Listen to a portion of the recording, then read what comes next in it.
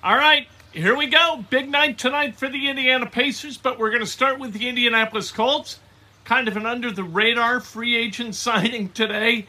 You just never know what to expect from Chris Ballard and Ed Dodds. We're also going to talk about Ed Dodds, the assistant GM, who is a really smart guy for a non-obvious reason. But let's talk about the Colts and their signing of this Pro Bowl running back from 2018. This is Inside Indiana Sports Now with Ken Sterling for Tuesday, May 17th, 2022. We are brought to you by the great people at Today's Dentistry. Dr. Mike O'Neill, the best in the world. Yes, the best in the world. I said it. You make the call. You trust yourself. You put your dental health in his hands, and that bet is going to pay off, ladies and gentlemen. 317-849-2933, the number. Hit subscribe, punch a like button, ring the bell. Let's go. Let's talk about sports. All right. And if you have a question of an urgent, with urgency, donate. It pops up in a special graphic. I see it immediately, and I answer it immediately, too. All right. The Indianapolis Colts signed Philip Lindsay. Do you remember Philip Lindsay? Undrafted free agent out of Colorado. The Broncos signed him in 2018. And all of a sudden, bada bing, bada boom, he goes to the Pro Bowl. He gains 1,000 yards in each of his first two seasons. First undrafted free agent running back to do that in his first two seasons. Then a spate of injuries were suffered by Lindsay. He had a concussion, he had a hip, he had a knee, he had a turf toe that robbed him of some games. And all of a sudden, the bloom was off the rose. He was a former Bronco and became a Texan last year. And then was released and became a Dolphin. By the way, with the Texans, he had his most productive game at Lucas Oil Stadium against the Colts. 7 rushes for 39 yards, 2 catches for 15 yards, 54 total yards. That was his big day of the season last year. He's coming in, you would think, because, hey, you know what? Maybe Nyheim Hines is a full-time starter, kind of in the slot, is kind of that Sproles guy, and they need a dedicated backup to Jonathan Taylor. That's what this looks like, doesn't it? So Philip Lindsay coming to the Indianapolis Colts on a, you know what, you give him a little bit of money, you see what he's got left in the tank. If he can get on the field, you feel pretty good. As a rookie, he averaged like 5.5 yards a carry. He was really good as a rookie. Second year, still pretty good.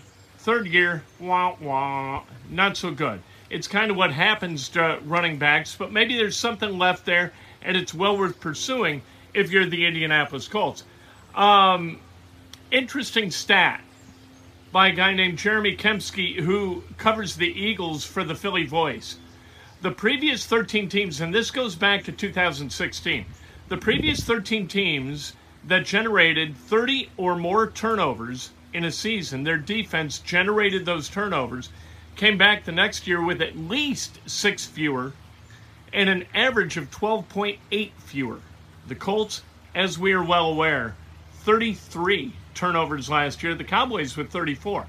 But the Colts with 33 turnovers, if they are the average NFL team in terms of turnover generation the year after they have 30 or better, they're going to have 20 next year.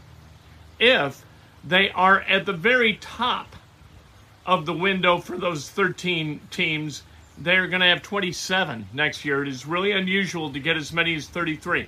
I know Darius Leonard still talks about 40. You lose Matt Eberflus. His defense was predicated upon generating turnovers. We'll see if, with Gus Bradley at the helm of the defense, if that defense can continue to generate a bunch of turnovers. Hell, Darius Leonard generated 12 by himself. That is a lot. That's an enormous amount. He forced 8 fumbles. That's the 7th most in a season, tied for the 7th most in NFL history.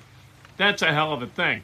Darius Leonard, really, really good. The Colts, their job is to punch that ball free.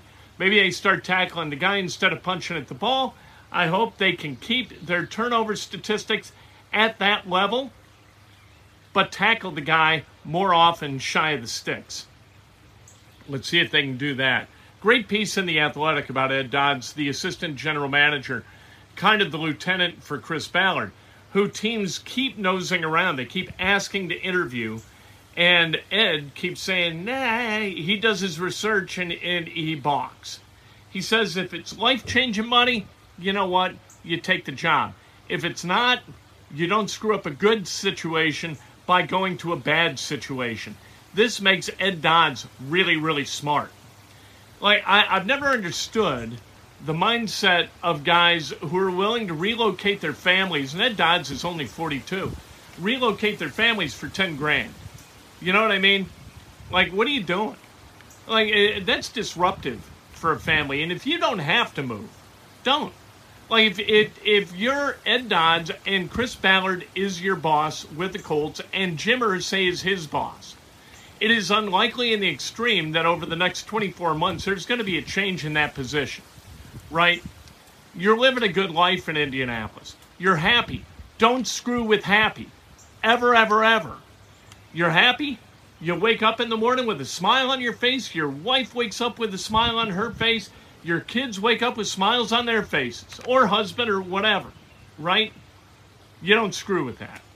That is, that you've hit the home run. No matter what your job is, no matter what you're getting paid, everybody wakes up with a smile. Life is good. Let's go, right? Great piece by Zach Kiefer with The Athletic. The Athletic, I know they're not doing great money-wise, but on more than occasionally, you know what? They do really, really good work, and I enjoy I enjoy being a paying subscriber to The Athletic. I got to tell you the truth. Colts, what are they going to do at wide receiver? I don't know, but they keep working the back end of the roster, and you got to love Chris Ballard for that. I know he gets made fun for it, right? You can see Ivan right there. Oh, wait. Can you see Ivan? You can kind of see Ivan behind the tree. We'll show you at the end of the show. All right? This GM job is not going to be open anytime soon. So Dodds is not going to get it in all likelihood before he goes someplace else. He turned down opportunities to interview with the Browns, to interview with the Bears, and good for him. You don't want to be the general manager of the Chicago Bears. I promise you, you don't. Don't take a bad job ever when you've got a good job. You got a good job at this level, don't take a bad job at that level. It's just common sense, for the love of God. Let's talk about the Pacers, all right? 10.5% chance they are going to get the number 1 overall pick. They've never had the number 1 overall pick in the history of their NBA franchise kind of thing, right? They've had a run of almost 50 years. What's it been, 45 years, 46 years? In the NBA, they've never had the number 1 overall pick. They may get it tonight. They also have a 10.5% chance of getting the number 2 pick, 10.5% of getting the number 3 pick, 10.5% of getting the number 4 pick. So that's 42 for all of you math wizards out there. 42% chance they get one of the first 4 picks. And with one of the first 4 picks, you are likely to be able to draft Jaden Ivey. Jaden, Maiden, Indiana. How about that? Jaden, Maiden, Indiana. Perfect. Yet to Chet. We do not want Chet Holmgren. And I'll tell you why in a second. Smith is a myth. I don't need Jabari Smith. Follow Paolo out the door. We don't need Paolo Banchero. I'm not a giant fan of him. Jaden is fadin. Jaden with the kind of with Kentucky. Never played a single minute for Kentucky basketball. He's coming out in the draft. And maybe, although Calipari still says it's not a done deal that he's going to stay in the draft. That was the last I heard. If you're going to be a top 5 guy in the draft, you do not stay at Kentucky. That is a pay cut. All right? You're not taking a pay cut to go to the NBA when you're going to be drafted in the top 5 or 6. Jaden Ivey is the guy. Jaden Ivey with Tyrese Halliburton in the backcourt will be badass. And here's the thing that may happen that I think would be unbelievably cool. That they also trade into the non-lottery portion of the first round, say somewhere between 15 and 19, and take Nikola Jovic. He's 6'10", and he might wind up being a better pro than Chet Holmgren. I love Nikola Jovic, not just because of his name. He's got game. You want a 6'10" guy with guard skills? Jovic is that guy. Holmgren from Gonzaga, all right? Gonzaga, these are the winners that they've thrown into the NBA. Domas Sabonis, the best, other than John Stockton, of all the Gonzaga players ever to go into the NBA. So we're going to kind of restrict ourselves to that Mark Few era, which is over 20 years deep of guys going to the NBA. Kelly Olynyk, pass. Adam Morrison, pass. Jalen Suggs, Jalen Suggs might be pretty good.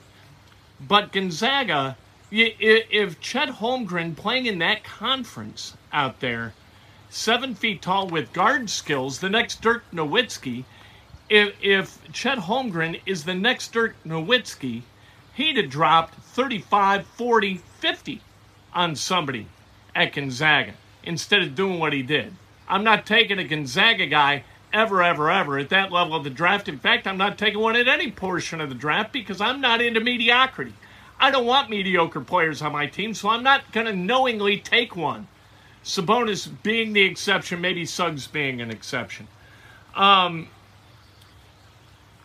This is going to be all kinds of fun, right? 1% chance they get the 9th overall pick.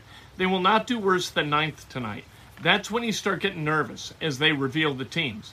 9% at number 8, 27% number 7, 20% number 6, 2% number 5.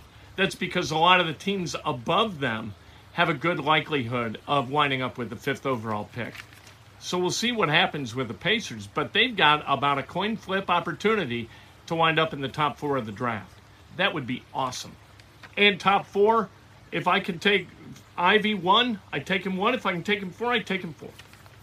Best player in the draft, he is the best component piece with what the Pacers already got.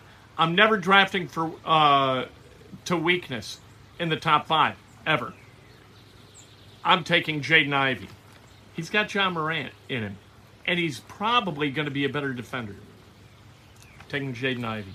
All right, PGA, no Mickelson, no problem. I don't care. It doesn't make any difference. The guy's 51 years old. He had his day in the sun. It's over for Phil Mickelson. All right? And here's how you make a decision. If you are, and by the way, Philip Lindsay signing with the Indianapolis Colts, according to the Indianapolis Star, being reported by the Indianapolis Star. I didn't credit them early.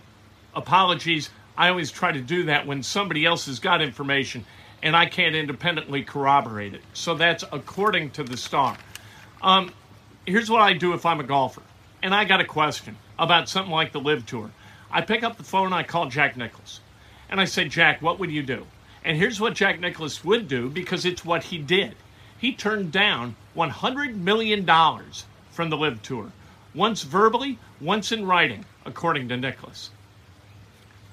82 years old. He turned down short money with the Saudis to be true to the PGA Tour. Phil should pick up the phone, stop trying to figure everything out himself. Hello, Jack, what would you do? Well, Phil, I got to tell you the truth. Greg Norman's running that show because I turned it down. That's all you need to know. Nicklaus turned it down, and Norman, who will do anything for a buck, is in charge. I am not jumping ship from the PGA to join that, gypsy freak show. I'm just not doing it. If I'm Phil Mickelson, if I'm anybody, even if I'm Lee Westwood, and if you're Lee Westwood, why wouldn't you go play for, millions and millions and millions and millions of dollars? I'm not doing it. But especially Phil Mickelson. Phil Mickelson made an idiotic mistake. Idiotic. And I love Brandel Chambly last night on the Golf Channel. By the way, they do a great job. The Golf Channel does a better job of covering golf than any network that supports a league does on behalf of that league. They are better than the NFL Network, NBA Network, MLB, all of them.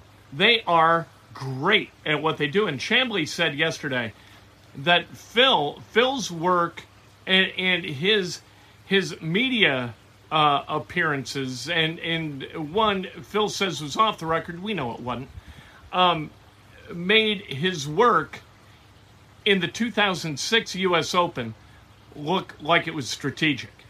That's how big he botched that thing, and he did. Completely idiotic. Want to repeat for the people who are on here live, the Colts, they signed Philip Lindsay, a Pro Bowler, as a rookie in 2018. He was an undrafted free agent out of Colorado. He's had injuries. Hopefully he's over those injuries. The Colts take a flyer on him. They need a backup. If they're going to utilize JT and Nyheim Hines simultaneously, which I think they got to do, you got to be creative and do that, you need a backup running back for Jonathan Taylor. Or if Taylor goes down, you wilt at two different positions. One being where Taylor is replaced, and the other, what Hines currently does, which is going to be that Widget Sproles guy. Tomorrow morning, Breakfast with Ken. I can't wait to talk to you then. Let's go. Bye, Lefty, exactly. I don't care. If you're not going to invest in Professional Golfers Association of America, to hell with you. You want the Saudi cash? Jump for the Saudi cash. I'm not doing it. You wouldn't do it. He does it. Goodbye. You're dead to me. Talk to you tomorrow morning. Go Pacers. Let's go.